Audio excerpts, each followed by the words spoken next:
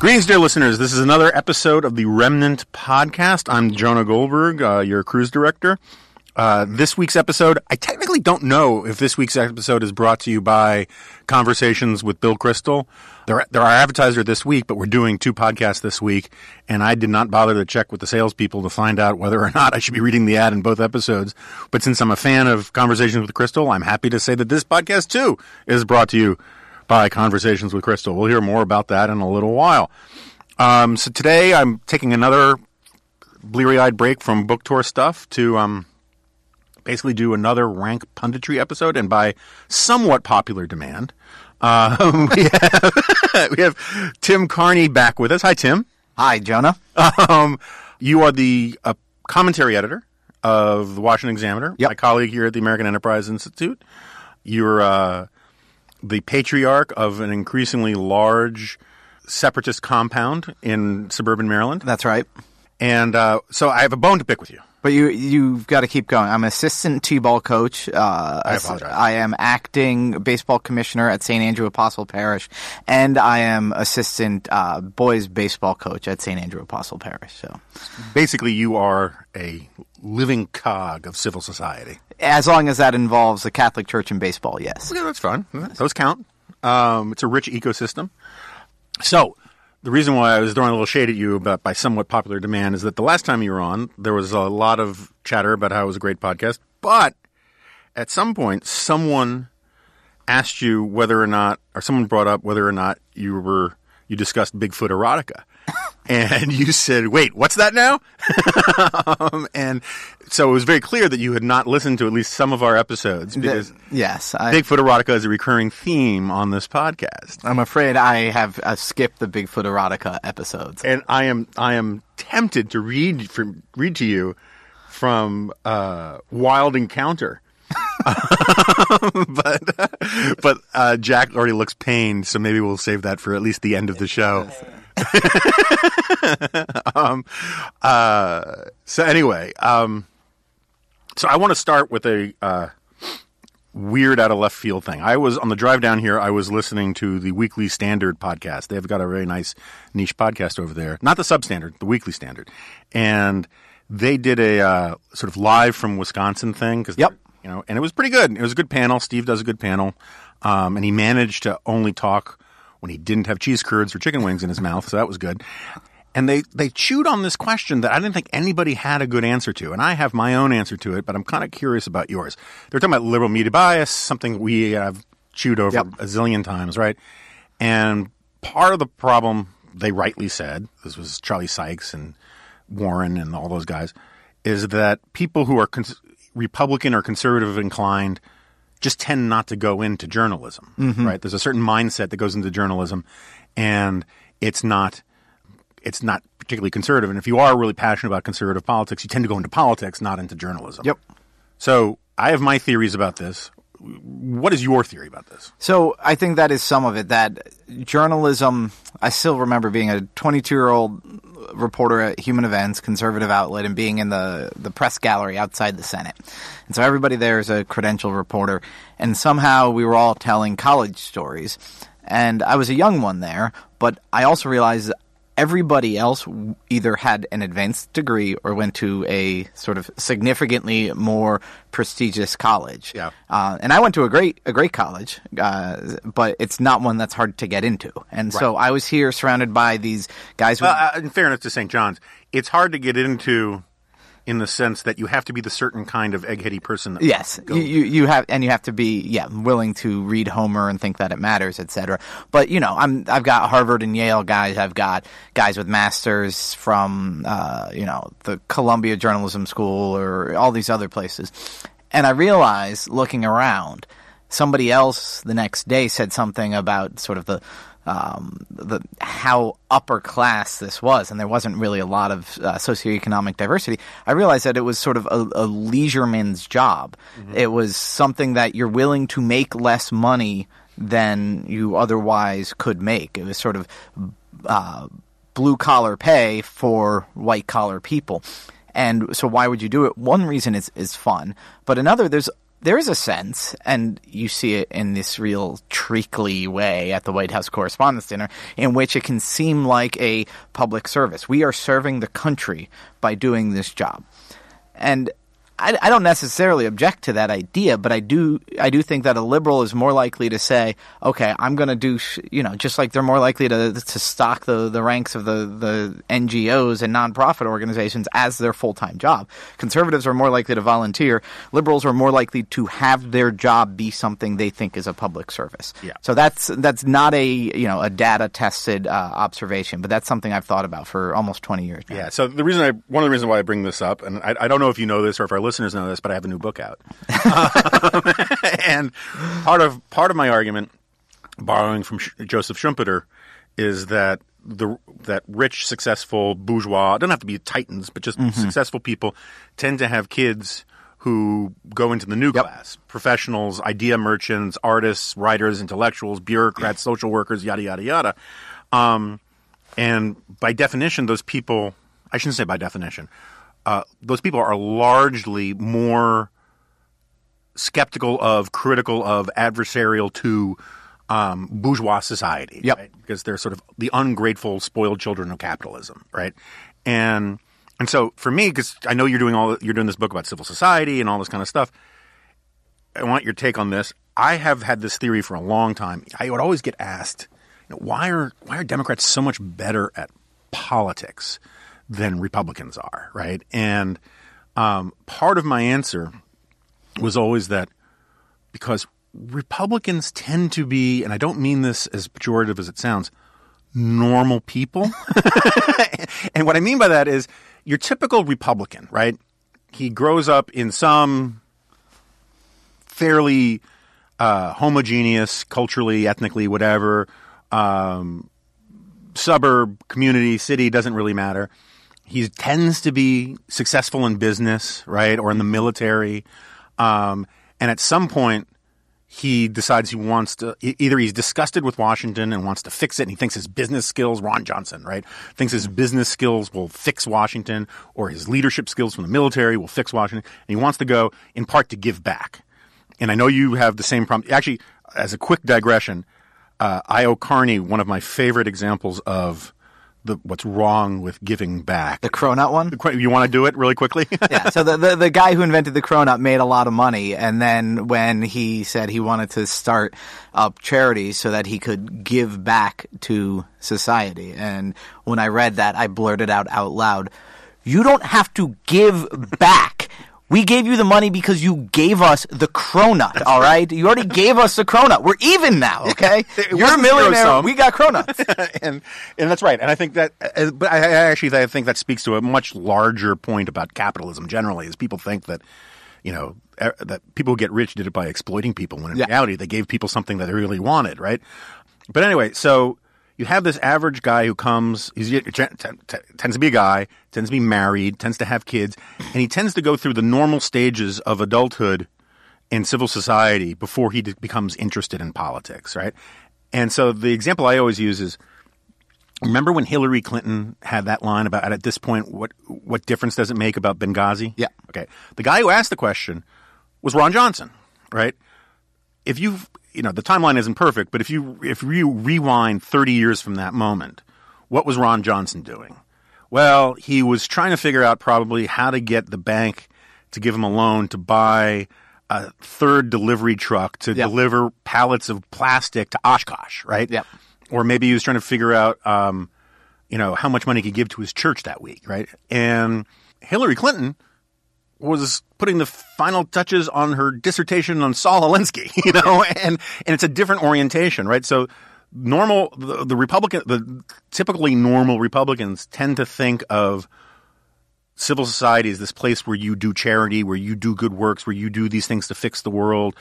And liberals, because they basically are, eschaton immanentizers and think that politics is a substitute for religion, tend to take politics much more seriously and think about it much more. Do you think that's right? I think there's an element, definitely an element of truth in there. First of all, I'm always skeptical, though, of the premise. Why does the other side do politics better than we do? Right now, there are two liberals sitting in front of microphones at a podcast saying, why do Republicans do politics totally so fair. much better? Totally it always fair. seems that way. And part of the thinking that goes behind that is, well, if we're winning, it's because people agree with us. If they're winning, it's because they politicize better. But I would say an advantage that the left has, and Grover Norquist used to say this, is that this is what they see life as being about, is the state and government and that sort of thing. Similar to one of my complaints about youth sports now is that there are kids who just 365 days a year, they're trying to get better at baseball. Yeah. Well, my idea of baseball is when it's nice out and you have free time, you should be playing with your kids. You should be playing with your friends, and then 2 days a week you have games. And that the sort of difference between, you're more likely to sort of see politics as a full-time profession in that way if you're from the left. The reason I would say what I sort of came to in writing my book, though, is that I think a lot of the Trump support was the transference of that mindset that's focused on the central state to a big part of the right. That these are people who my critique of Occupy Wall Street is these people want to change the world and they think Washington is the only way to do it because they don't know civil society. And then that also has to be my critique of Trump. These people don't have the American dream visible to them, and they think it's because of Washington. So I would say that, in general, that is a difference. Noah Rothman has a really good piece in the latest commentary about how one of the reasons why liberals are so miserable right now is because they think that they can fix everything in society through politics, and it's not working for them. Yeah. I think there's a lot of truth. And I think that that's one of the reasons. I mean, you look at Trump and he's not sort of solving the problem. Well, if you're looking for your sort of hope in Washington, you're thinking, okay, well, maybe that guy couldn't solve mine. Maybe they're voting for him because he's a strong man, or maybe the Trump country analogy to this is, well, nobody's going to be able to solve our problems, so we may as well have a guy who's going to punch the right people in the face. Yeah, no, I think that's right. But which would be a more realistic version of that liberal mindset. No, I think that's right. I think that's right. But getting back to journalism, and it does seem to be this, that people who want to fix the world go into journalism. If I can just get the truth out, it's the same reason why there are so many fewer, and I don't think it was always the case, but so many fewer conservative college professors, right? Is that there is this idea that if I could just explain to people why they're wrong or get them the right set of facts, that all of a sudden they'll agree with me on everything because they'll realize how illegitimate their position is. And I think that explains a big chunk of liberal media bias. It's not so much that they want to help Democrats.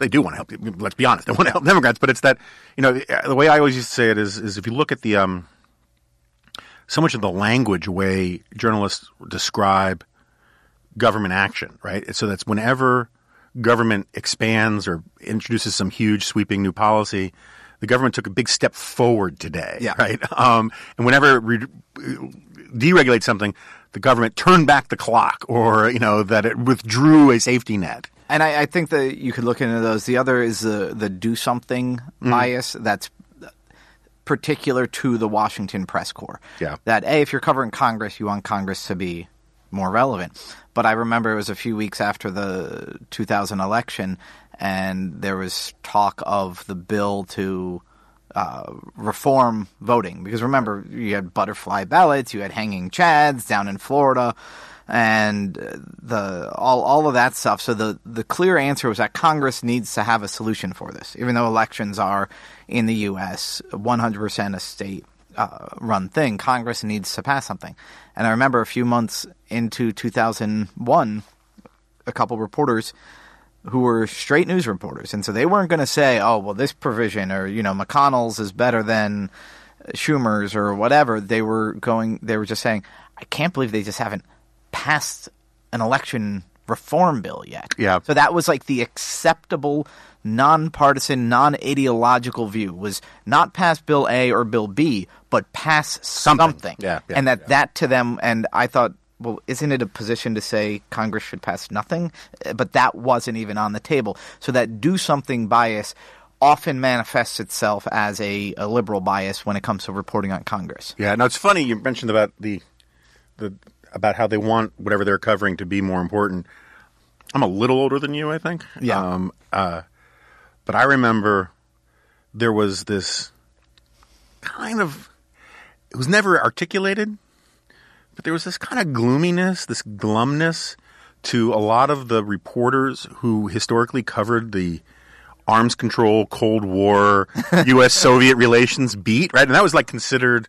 I remember my old boss Ben Wattenberg used to talk about how the think tankers and eggheads in Washington who were in charge, who studied that stuff, just thought they were more important thinkers than everybody else, right? And so did the journalists, right? And so there was this.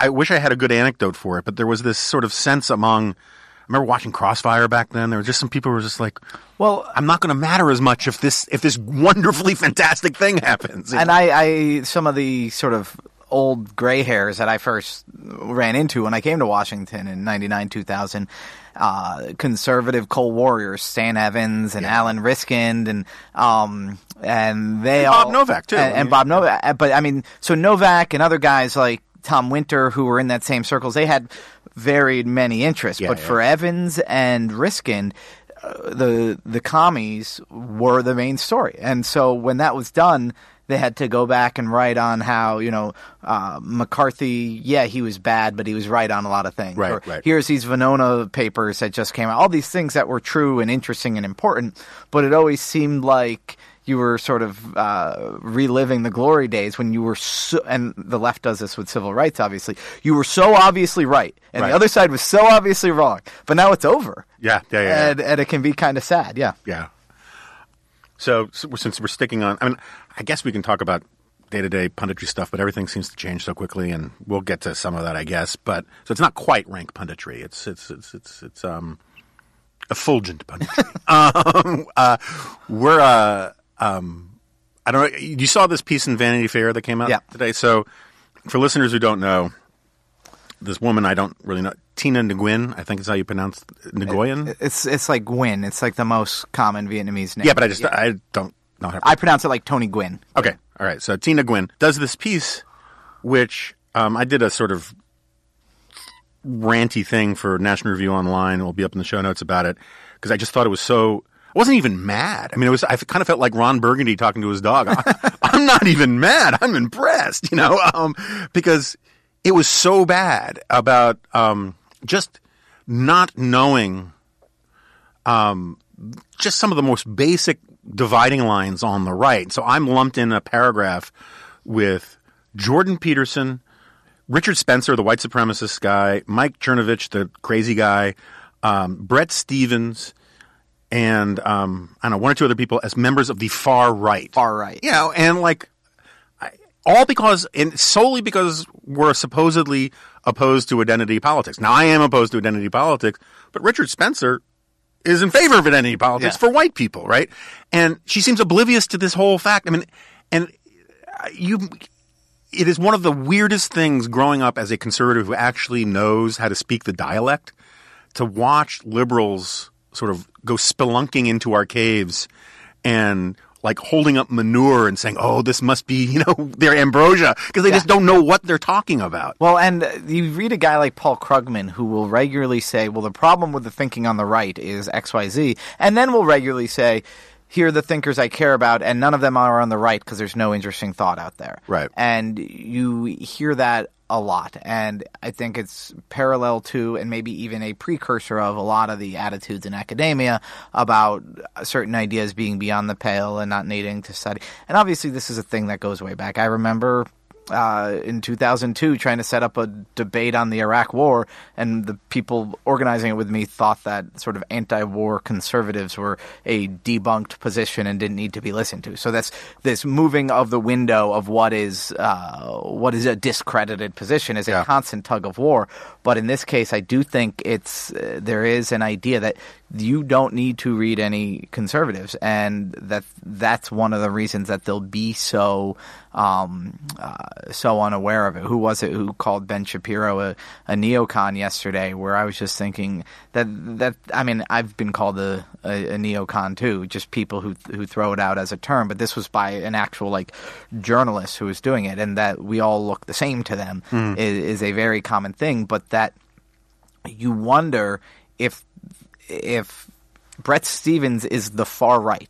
I know. A guy who, who I think, did he endorse a carbon tax or something? I mean, whose positions are...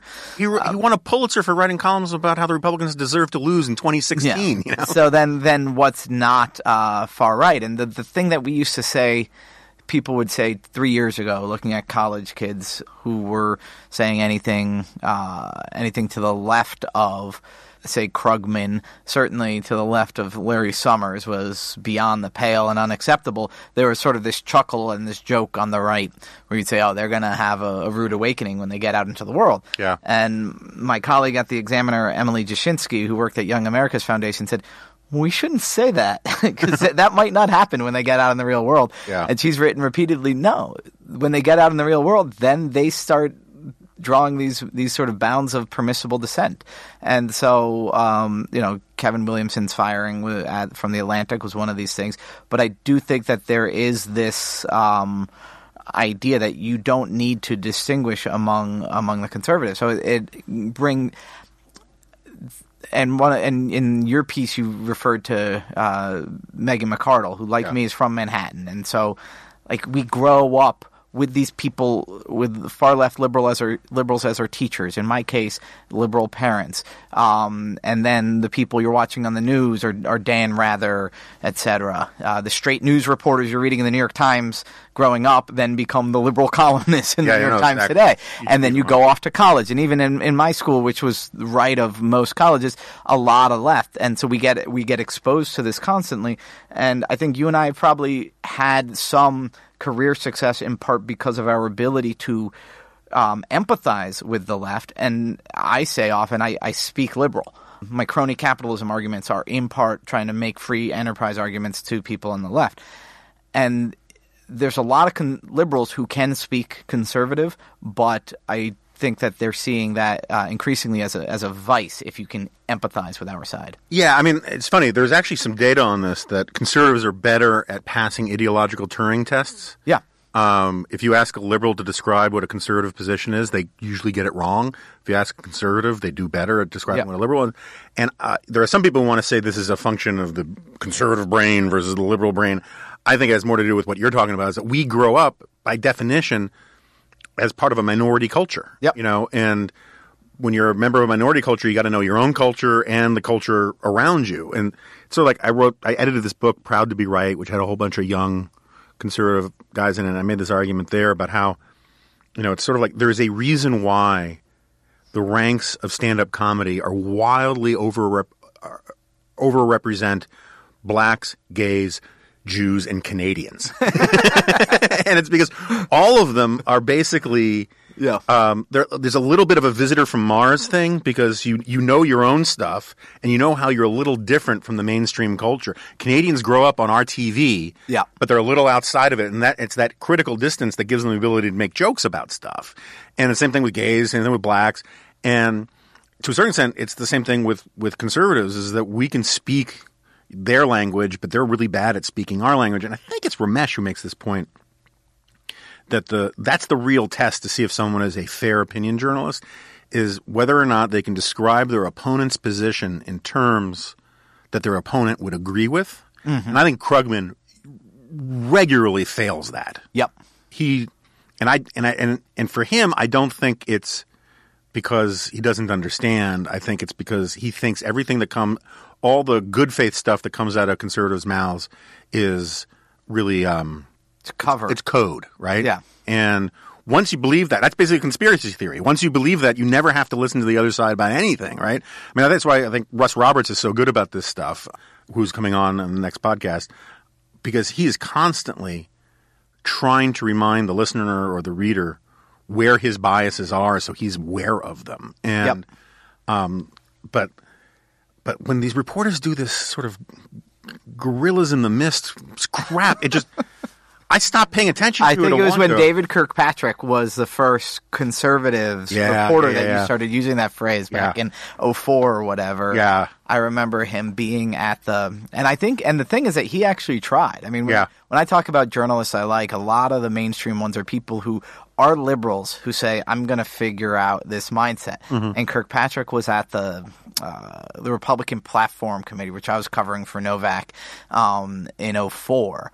And he would come up to me and be like, all right, so this is what I'm thinking is a dividing line. And he would really try to get it. But it was funny that there was no way that they were going to need somebody to be like, let's go explain, who these feminists are and what they're actually thinking. The New York Times wasn't going to have a reporter like that. So some of my favorite journalists are these liberals who try to put themselves in the mindset and better understand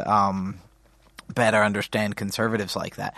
But so for all the critiques of Gorilla in the Mist journalism, I always thought it was better than the, F them, they're all the same. That I think that's right. I mean, and that I try to make that point is that at least the condescending efforts, right? Oh, look, conservatives care for their young too. Yeah. At least they're trying to find the humanity in them. Yes. It's the other kind where, and I have to say, Sam Tannenhouse is guilty of this sometimes on an intellectual level, where they go back and they go back with a thesis, and then they just sort of connect these dots that cannot be connected in organic living memory or understanding of the subject to construct a narrative that didn't exist about, conservatives. Really, I've discovered the Rosetta Stone. All conservatives are really, even if they don't know them, they're all really fans of Calhoun, and it's that kind of stuff. Usually it comes, it goes back to, or the civil rights movement, that you can understand conservatism if you just think of Wallace. Right. And there are like 3 or 4 books written on that. Yeah. And a lot of, and you can never, and if you ever point out that more Republicans voted for the Civil Rights Acts than Democrats, say, yeah, but they're all liberals now, and the data doesn't support that either. But the another thing to think about in this regard, though, is I just think that there's more philosophical bases on the right than we typically acknowledge. That there's some people who are libertarians first, who just want to be left alone, leave me alone. And sometimes people on the right try to say that is what the right is. Right. Again, Grover Norquist says we're the Leave Us Alone coalition. And I used to think that way. Now I'm, again, with the research on civil society and that sort of thing. No, left alone, you're not a human anymore. You're the Cyclops from the Odyssey. And so sometimes there just is a human nature and a natural law. Sometimes it's I think a lot of what Trump's tapping into is more this, and Jonathan Haidt talks about this, or Haidt, however you pronounce his name, talks about this.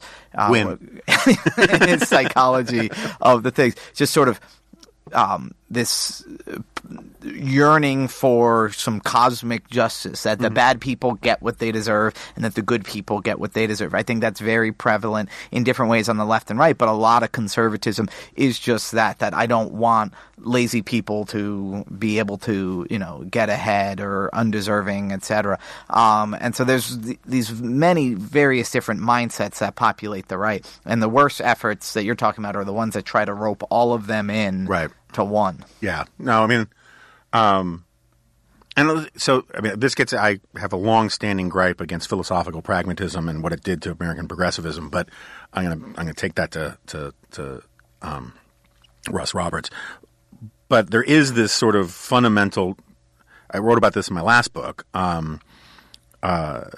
There's this asymmetry, right? At least among Washington geeky right-wingers, broad brush, right? Mm-hmm. The people that you and I sort of grew up around, Cato, AI, Heritage, America's Future Foundation, we're kind of, we're like Dungeons and Dragons geeks, right? We're like, I'm a level 9 Hayekian, well, I'm a level 14 Kirkian, right? And we argue about this stuff. I mean, David Brooks, E.J. Dionne tells a story in one of his books about how David Brooks once went up to him and said, so who's on your ties? And what he meant by that is like among nerdy right-wingers, and the types I'm talking about. Yeah. people would have Adam Smith tie or whatever. We would wear our philosophers literally on our ties. And EJ openly admits, he says, liberals have a different orientation towards their intellectual tradition. They tend to be forward-looking, not back-looking. They don't subscribe to sort of these intellectual philosophical schools. And I think there's it's very liberating for liberals to not have to sort of name-check what traditions they're in. But I've always thought it was a kind of strength on the right that we like to have these arguments, right? And there were times when you and I could have probably gotten into some pretty heady arguments about sort of you weren't quite a libertarian, but you weren't quite a paleo. You were like you weren't technically a paleo-libertarian, which. But I was kind of in that area. You flirted with. Yeah, right? yeah. I mean, the problem with the reason why I hesitate to call you a paleo-libertarian is because the people who I first butted heads with who used that title were the then became alt-righters. Yeah, I mean, they're basically the sort of von Mises Institute. Not to be confused, von Mises is different than the von Mises people in Alabama, but libertarians for segregation and slavery was always to me a very hard circle to close. But anyway, that's my point. Is that you and I could literally talk about this kind of stuff forever. I don't know that liberal, our opposite numbers on the other side could. Well, do this about what you see today on the left, where I think they do it more forcefully, maybe just because they're in the wilderness now, power-wise in Washington, is on specific policy issues. I don't know if you follow the universal basic income versus job guarantee debate. I have not followed it of late on the left. So it's a real. And I know what both positions are. Some people are really pushing proposals more seriously that had been just floating around the left-wing ideaosphere or whatever, wonkosphere, that there should be a federal job guarantee. An ancient frigging idea. An ancient idea, but it's getting momentum now as you get candidates for Congress, presidential-type candidates like Kirsten Gillibrand talking about it. And as you get people talking about it, there's this real debate where some philosophical differences are coming out. The idea that our friend, boss Arthur Brooks likes to talk about work having a value and being ennobling and being a good thing in itself is something that a lot of sort of materialistic types on the left, I don't want to say Marxist, but hardcore leftists who are more materialistic, they say, no, work is only ever a means to an end, and it's actually, paid work is actually bad, and we need to move away from that. But then there's a lot of people who say, no, work is good. And so that's one of the things that gets highlighted in this debate. Should everybody get money, or should everybody have the opportunity to work no matter what? And then different monetary ideas about how this is going to affect inflation and this and that. And so there are these moral judgments tied up in it, or, just a higher minimum wage, as well as economic analysis. So I do find that the party that's out of power often has slightly more interesting policy arguments, and that the left is kind of having that now.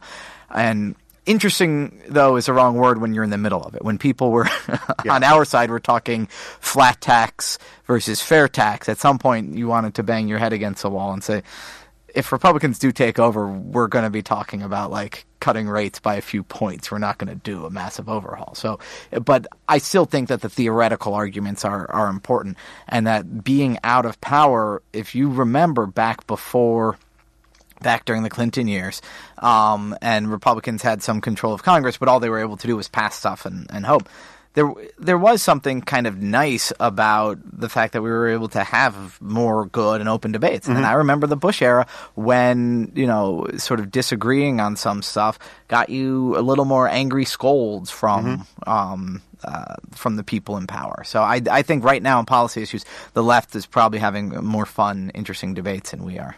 Yeah, because now, the disagreements on the right aren't about policy at all. They're about whether or not you think Trump can make a rock so heavy even he can't lift it, right? But I just want to push back slightly. I take your point, because I do think that liberals are more policy-oriented, and in the sense that that's where – if you just look at sort of the general Voxer, sort of Ezra Klein type, they're much more into arguing – it's almost a fashion statement, right? Yeah. That we just care about the data. We just care about empirical policy stuff.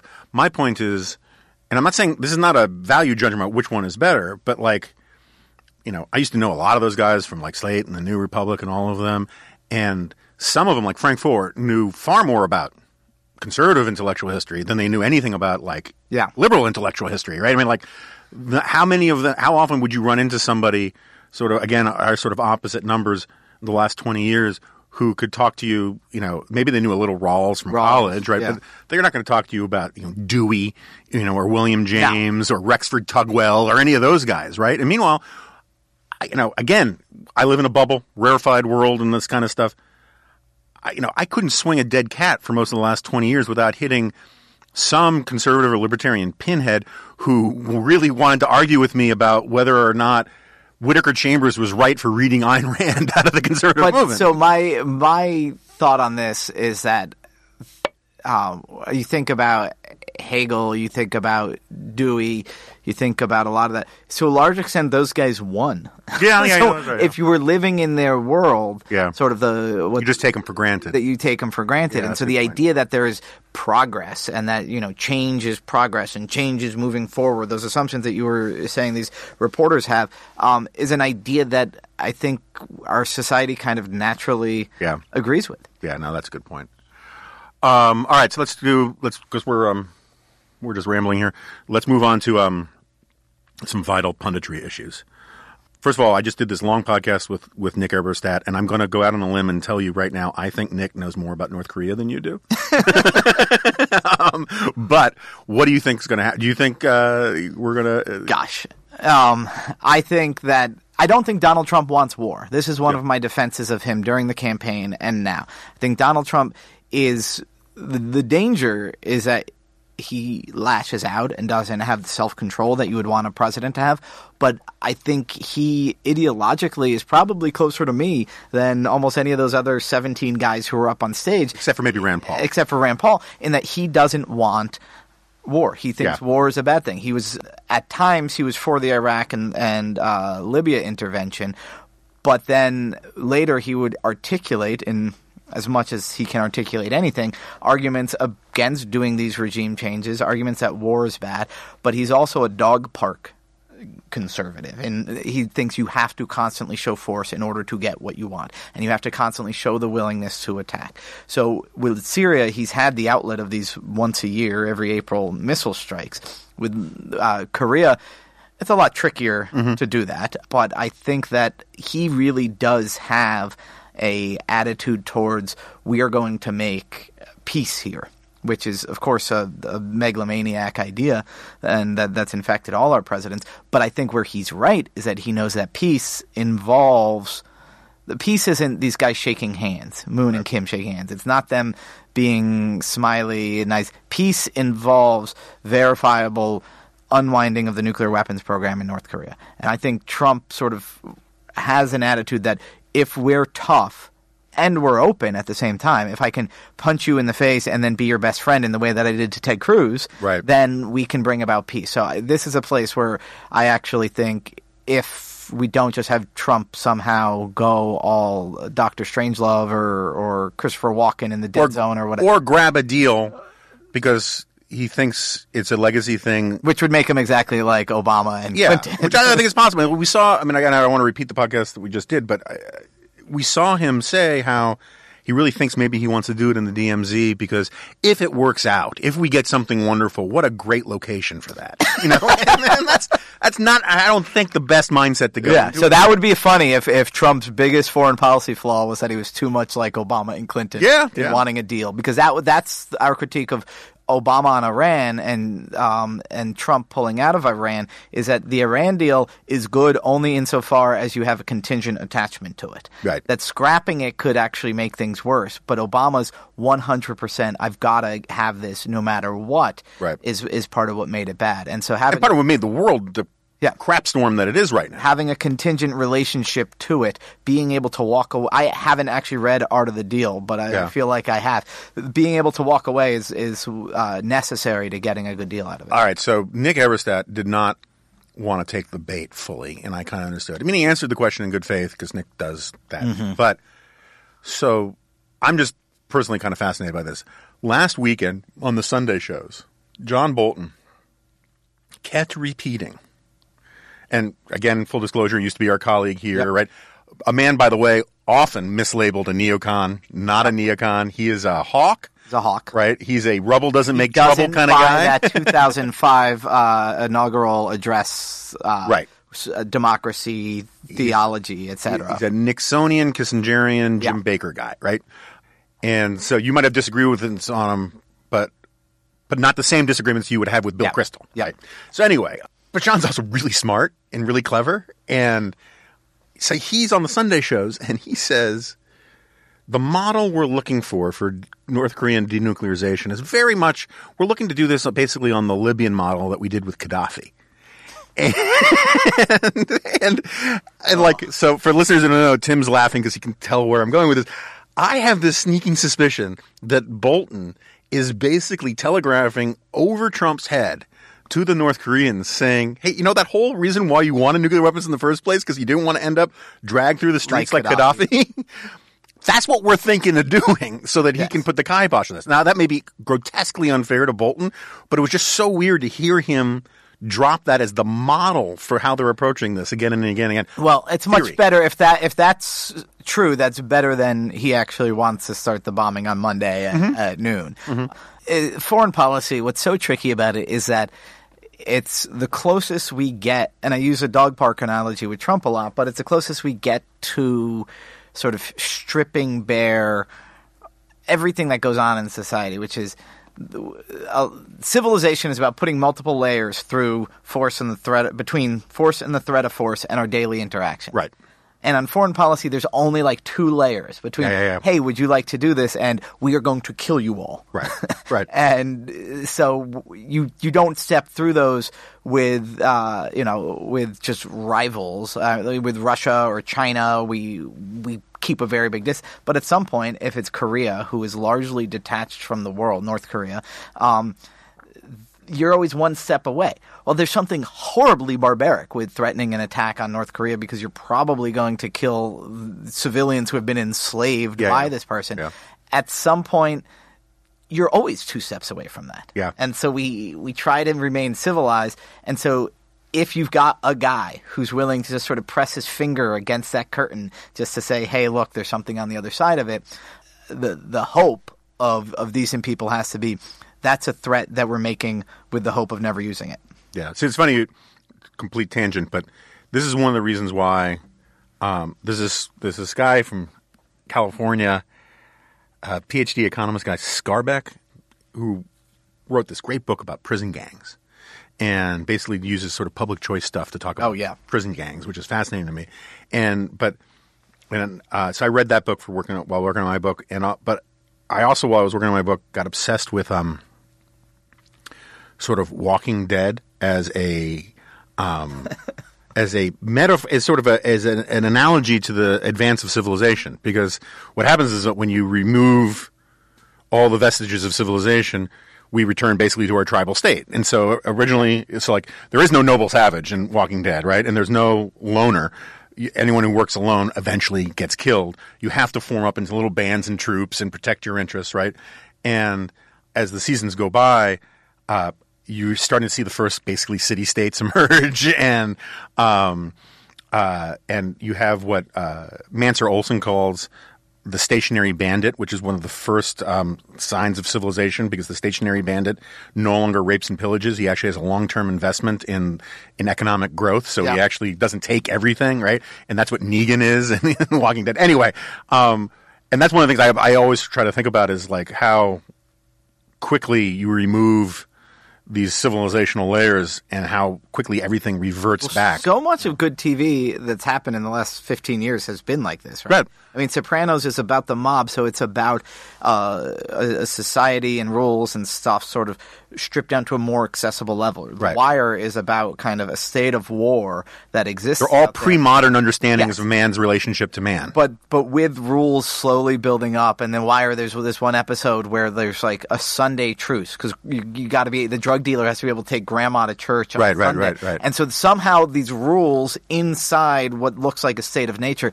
is what makes it the most interesting television. Yeah, and I really feel bad for butchering his name. It's Scarbeck. I'll figure it out.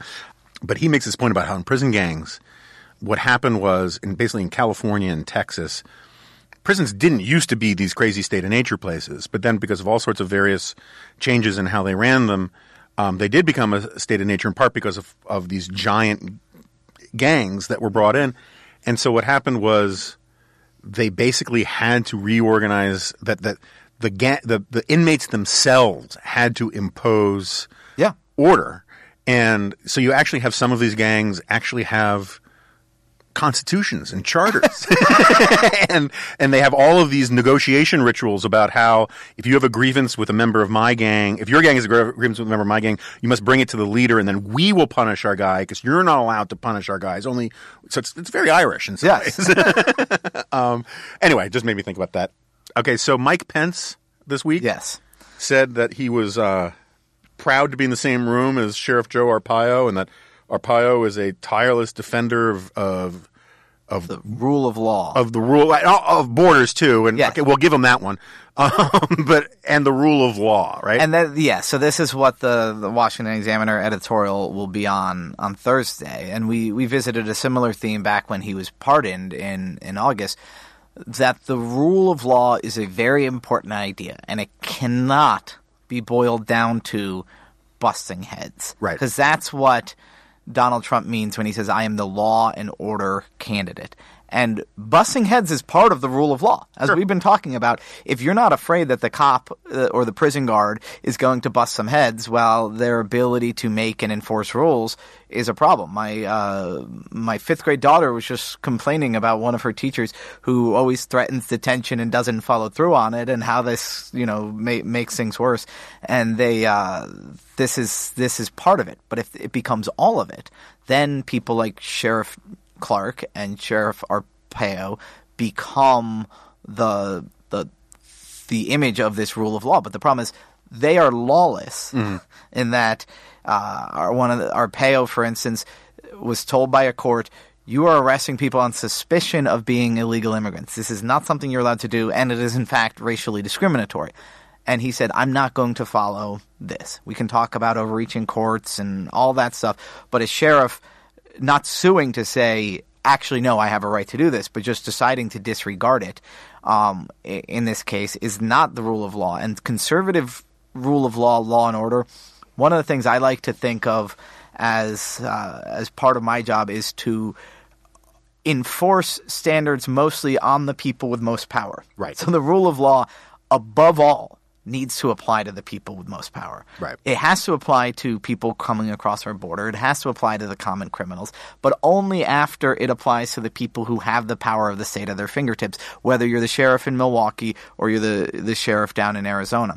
And so for Pence and to go ahead and say, you're in favor of the rule of law, I mean, a guy who was caught breaking the law and openly violating the law. In a lot of ways. I mean, Josh Barrow tweeted something earlier today about how Arpaio staged an assassination attempt on himself to win an election and then put the framed guy in jail for 4 years. And so that's bad. This is bad, and it's worse than the guy selling loose cigarettes on the corner. Right. And it's worse than the guy who crosses our border and that sort of thing.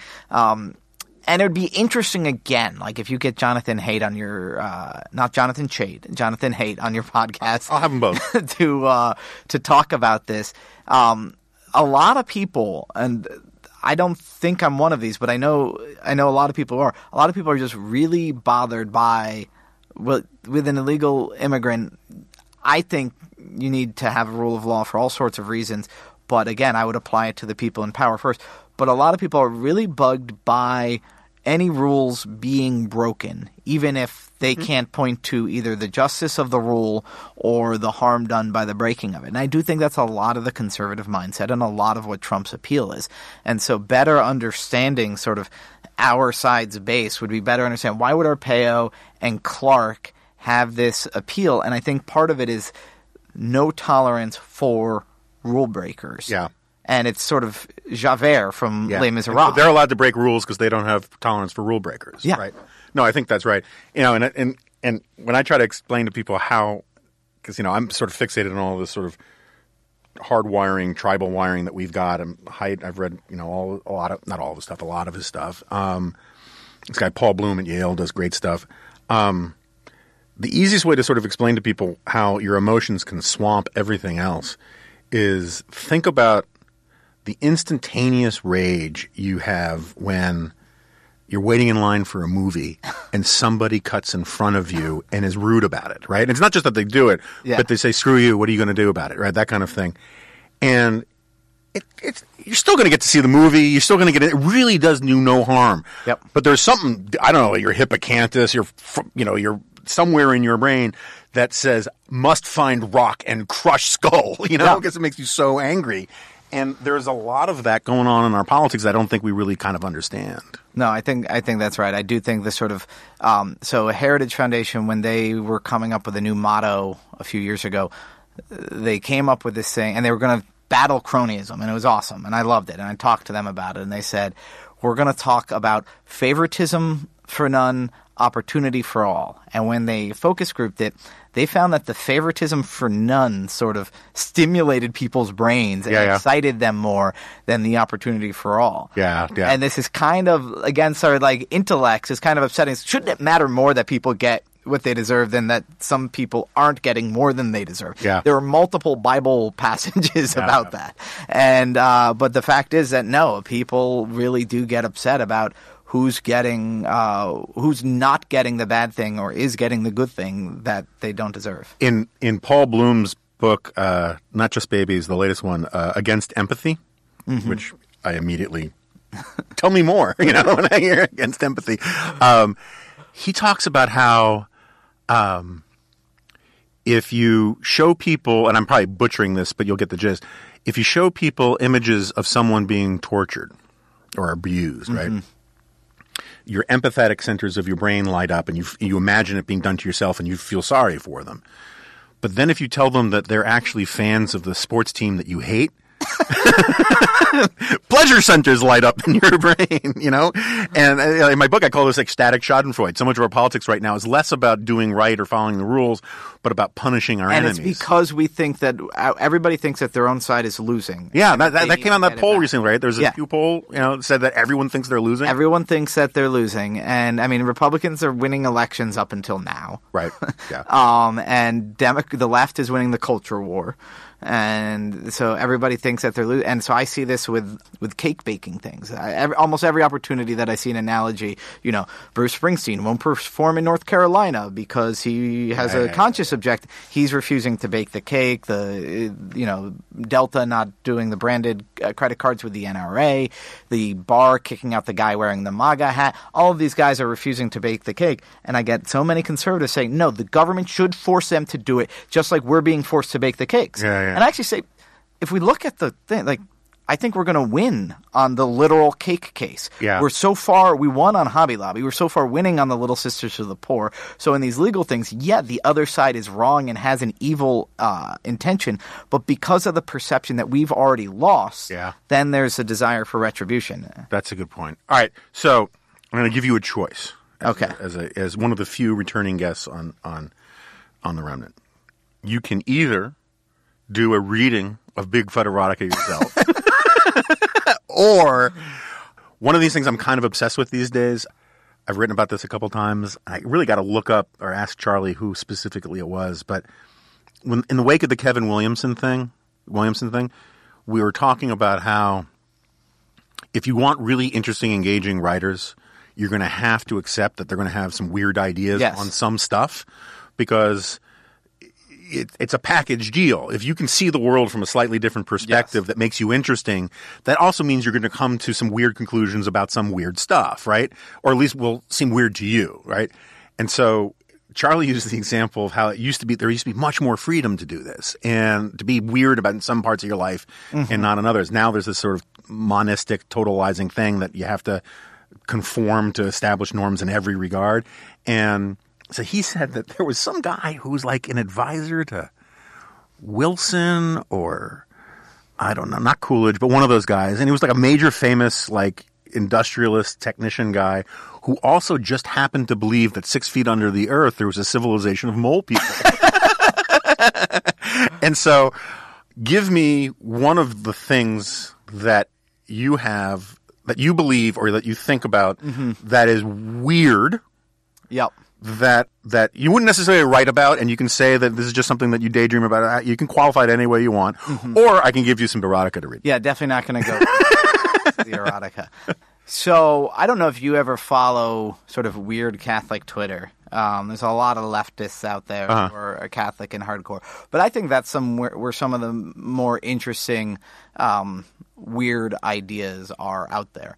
And to me, a story that I've been looking at a little bit that hasn't gotten a lot of attention is there's this one business, trying to get FDA approval of sort of a system for natural family planning. Now, natural family planning basically used to be called the rhythm method. Yeah. It's how to either get pregnant or avoid getting pregnant without using artificial contraception. So this is, in fact, the teaching of the Catholic Church. Nobody out there sort of thinks that or a lot of people assume it's not, or assume that nobody follows it. And sure, 90% of even the Catholics in a pew on a given Sunday would reject this teaching. But come to, my boys' school or the girls' school that my daughter will be going to next year, and you'll see a lot of families with 12 and 13. Yeah. And the ones that have only 6 are engaging in natural family planning. And so there's this, and when I put it out there last year that somebody was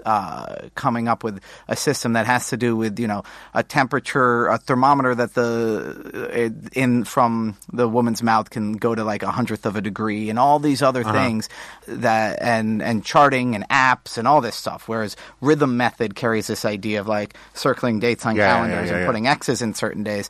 When I mentioned it on Twitter, there was like legitimate sort of condescending hatred from a lot of people. But that, I think, is one of the more interesting things. Will this spread beyond a tiny little sliver of the right? Because I think that in when I talk about marriage and that sort of stuff, the binding together of marriage and sexuality and love and family formation is an essential part of Western civilization. Sure. And so did the sexual revolution undo a lot of that, in part by divorcing. Once you divorced sex from having babies, then did that unravel a lot of the other stuff. So that's one of the things that I think is thoroughly unexplored, because nobody wants to give up their contraception. Okay, interesting. Is that weird enough? It'll do. I mean, I was really kind of scared, because one of the recurring themes on this podcast when it comes to things Catholic is my long-held desire for a return of papal armies. And I was wondering if you were going to go. No, I don't know what this pope would do with his army.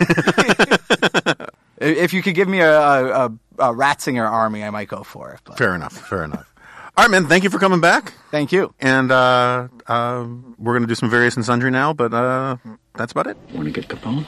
Here's how you get him. He pulls a knife, you pull a gun. He sends one of yours to the hospital, you send one of his to the morgue. That's the Chicago way. And that's how you get Capone. All right, so Tim has left the room, and I'm kicking myself because, first of all, Jack tells me that I kept saying barefoot erotica, not Bigfoot erotica. Is this true? You said barefoot once and Bigfoot once, and I just don't know what to make of that Freudian slip, and I'm not going to pursue an investigation on that matter. I'm sorely tempted to start Googling barefoot erotica, because it exists. What is it, rule 34? 34? There's always porn for it?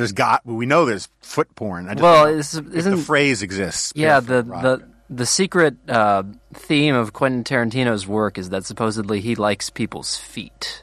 And then also that guy who was kicked out of Nickelodeon recently was like a foot fetishist. Interesting. They must love the opening sequence to the original Footloose, which is just feet. Oh man, we shouldn't even talk about how they probably reacted to that scene. All right, well maybe I can't do it with Russ Roberts. I feel like the guy's my rabbi. I can't talk about barefoot erotica around him. But maybe on some future podcast we can explore these themes. The thing I'm kicking myself about two things. So I'll just do them in seriatim. One, Stop kicking yourself. First is, again, I didn't get to the frickin' ad for Conversations with Crystal. Then again, I don't think I was supposed to do 2 ads for them this week, so this is bonus stuff anyway. But I really do want to plug Conversations with Bill Crystal.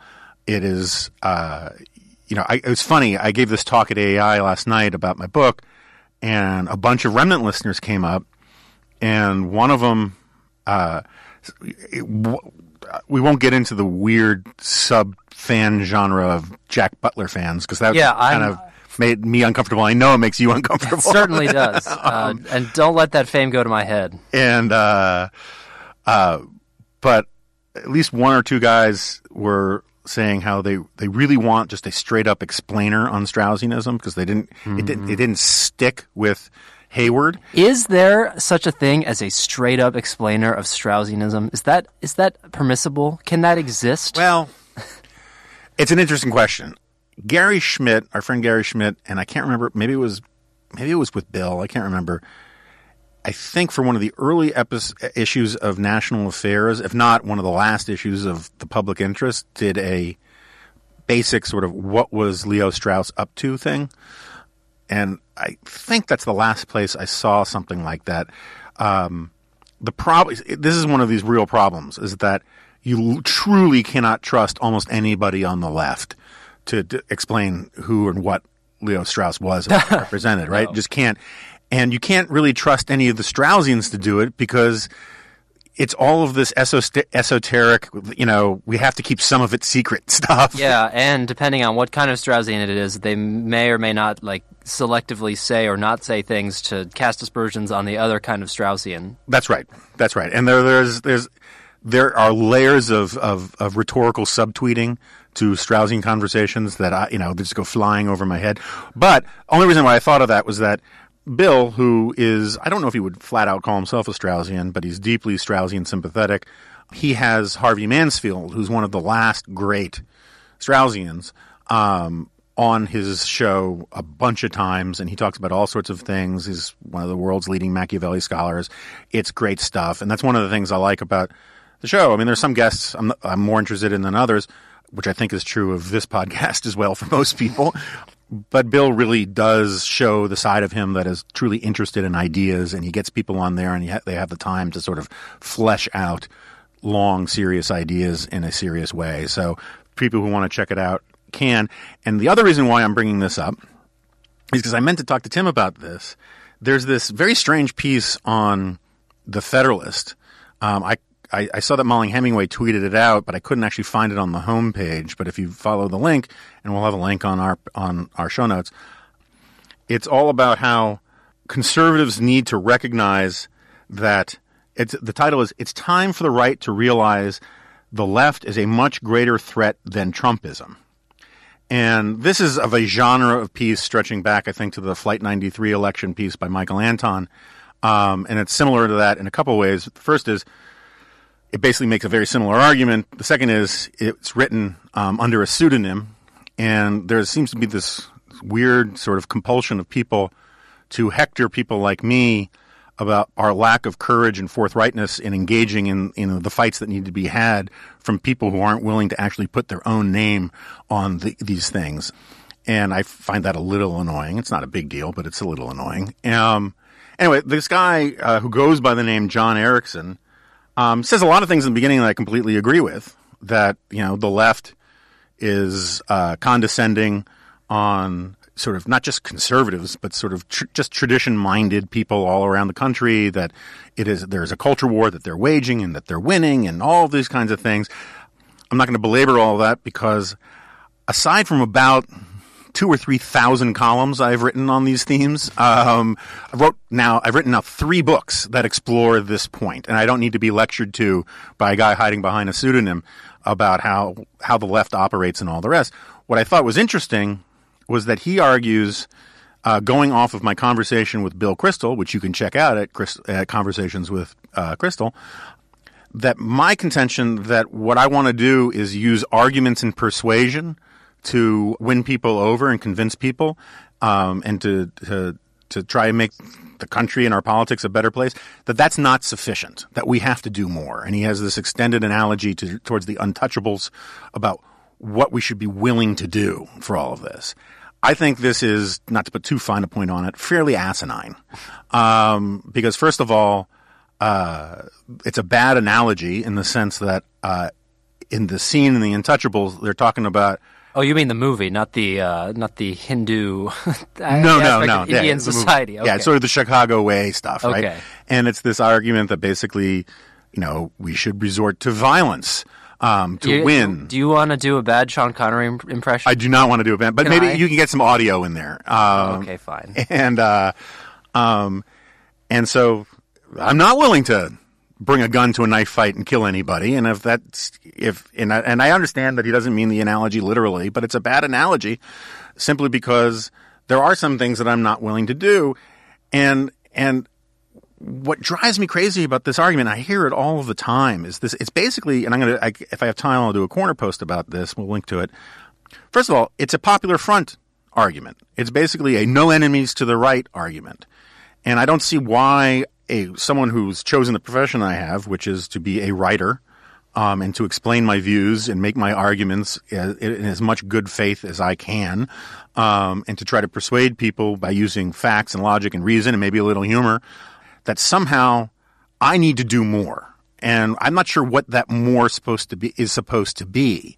The piece is unclear about it. Everyone's always unclear about it. And I have a theory about what's going on. This guy, Steve Tellis, first made this point to me about how with the decline in the power and discipline of political parties, there are a lot of sort of institutions outside the formal party structure that have taken over the role of what political parties used to do. Political parties one of their primary goals used to be to educate voters. And political parties don't really do that anymore. And so it falls to places sort of in the conservative media, Fox News, National Review, Weekly Standard, this podcast, whatever, to sort of play that function. And now, I think there's a lot of truth to that. The problem is that I don't friggin' work for the Republican Party. And it's not my job to pretend to be a hack for the Republican Party. And so I hear this all of the time that what I'm supposed to do is somehow get in line and do whatever is necessary to own the libs, right? And why can't I stay in my lane? One of the reasons why I hate this frickin' Kanye West story is because I can't stand how entertainers can't stay in their lanes. But somehow it's a sign of some sort of either cowardice or unwillingness to follow through on my principles that I'm not willing to exceed the boundaries of just using reason and persuasion and facts to make my arguments. I must be doing something more. Well, why can't that be my job? And I can define it, and I'll do what my job is. And if the party wants to do other things, if this guy who's hiding behind a pseudonym wants to do other things, let him do what he thinks is necessary to do. I don't see why I have to live down to the expectations of people like this in order to win some fight when they make no effort to actually prove that me doing that would help win. It's very much an example of how a kind of totalizing progressive mindset has infected so many people on the right that they get mad at people like me for simply saying, hey, look, I want to make arguments. I want to actually model good behavior. I don't want to mirror the bad behavior of the other side. And why this is still coming up now, at least as Jack was saying before off air, at least when Michael Anton did his piece, first of all, it was well written. It was sort of flamboyant. I thought there was some really bad faith that went after people who have spent their lives like me having these arguments, making these debates, being out in the open with my name on things, taking slings and arrows from all sides, how we were sort of sellouts or cowardly or members of the Davoisie while he was writing that piece from the comforts of a hedge fund making, 7-8 figures a year, lecturing me about my lack of courage while he wouldn't even put his own name on it. But at least there was a well-written piece and it was galvanizing and all the rest. This crap is the same stuff 18 months later. And I'm fascinated by why some of my friends I tried to do radio shows this week for the book, and some of these guys who are my friends, all they want to do is talk about Donald Trump and convince me that I have to change my mind and celebrate him full spectrum across the board. And when I say, look, I'm willing to praise him when he does good things and I'm willing to criticize him when he does bad things because that's my job, somehow that is considered a betrayal and I must join the popular front and just simply act as if I work for the RNC. Well, it's not my friggin' job.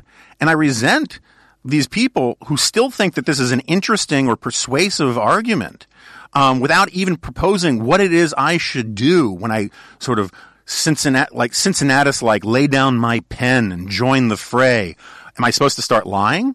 Am I supposed to start saying things that I don't believe are true, or picking fights that I think are stupid just to own the libs or lend aid and comfort to Donald Trump? A guy who, let's face it, is not really part of the conservative movement. He's part of this Trump movement that the conservative movement is bending towards. I have no problem with people who want to make the transactional argument for this guy. And there's a solid argument to be made there. Judges, tax cuts, deregulation, all that kind of stuff. And I celebrate all of those things.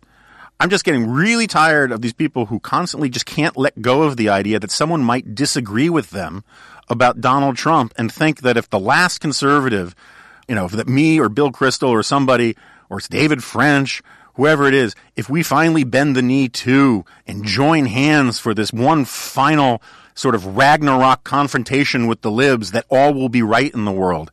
If your movement needs me to start acting like a hack to win, then your movement's not going to win anyway, even if I did. So anyway, end of rant. I just wanted to get it out of my system. Wow. Sorry about that. It's been a long week. So anyway, at 5 o'clock today, we'll get the news about where or if we land on the New York Times bestseller list. I'm very pleased to announce that we were the 14th best-selling book, nonfiction book on Amazon over the last week. And that includes some self-help books and some cookbooks and that kind of thing. So we're probably, in terms of major normal nonfiction books, we were probably, closer to 7 or something like that. Yeah. And honestly, some of those self-help books should be in the fiction section anyway. I think that's probably right. And I really want to thank all you guys for the reviews, for the support. Can't tell you how many people came up to me last night to ask me to stick to my guns and keep doing what I'm doing, and it really does mean a lot to me. I know I'm bitter and cranky here, and if you could see, I've actually been talking into this microphone with my foot on Jack's chest. But I really am. Did you remove your foot at some point? And we'll see. I mean, the really gratuitous part is I'm wearing golf cleats. But anyway, I just wanted to say thank you to everybody. And again, if you could buy the book, that would be wonderful. If you could leave a review at iTunes or wherever you get your podcasts, that would be great too.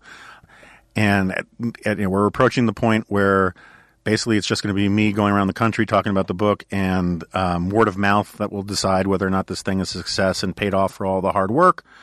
But we're going to try and keep podcasting even from the road. And we request your a little bit of your patience with us about how we do it, because some of it may have to be by Skype or carrier pigeon or crow from King's Landing. I don't know.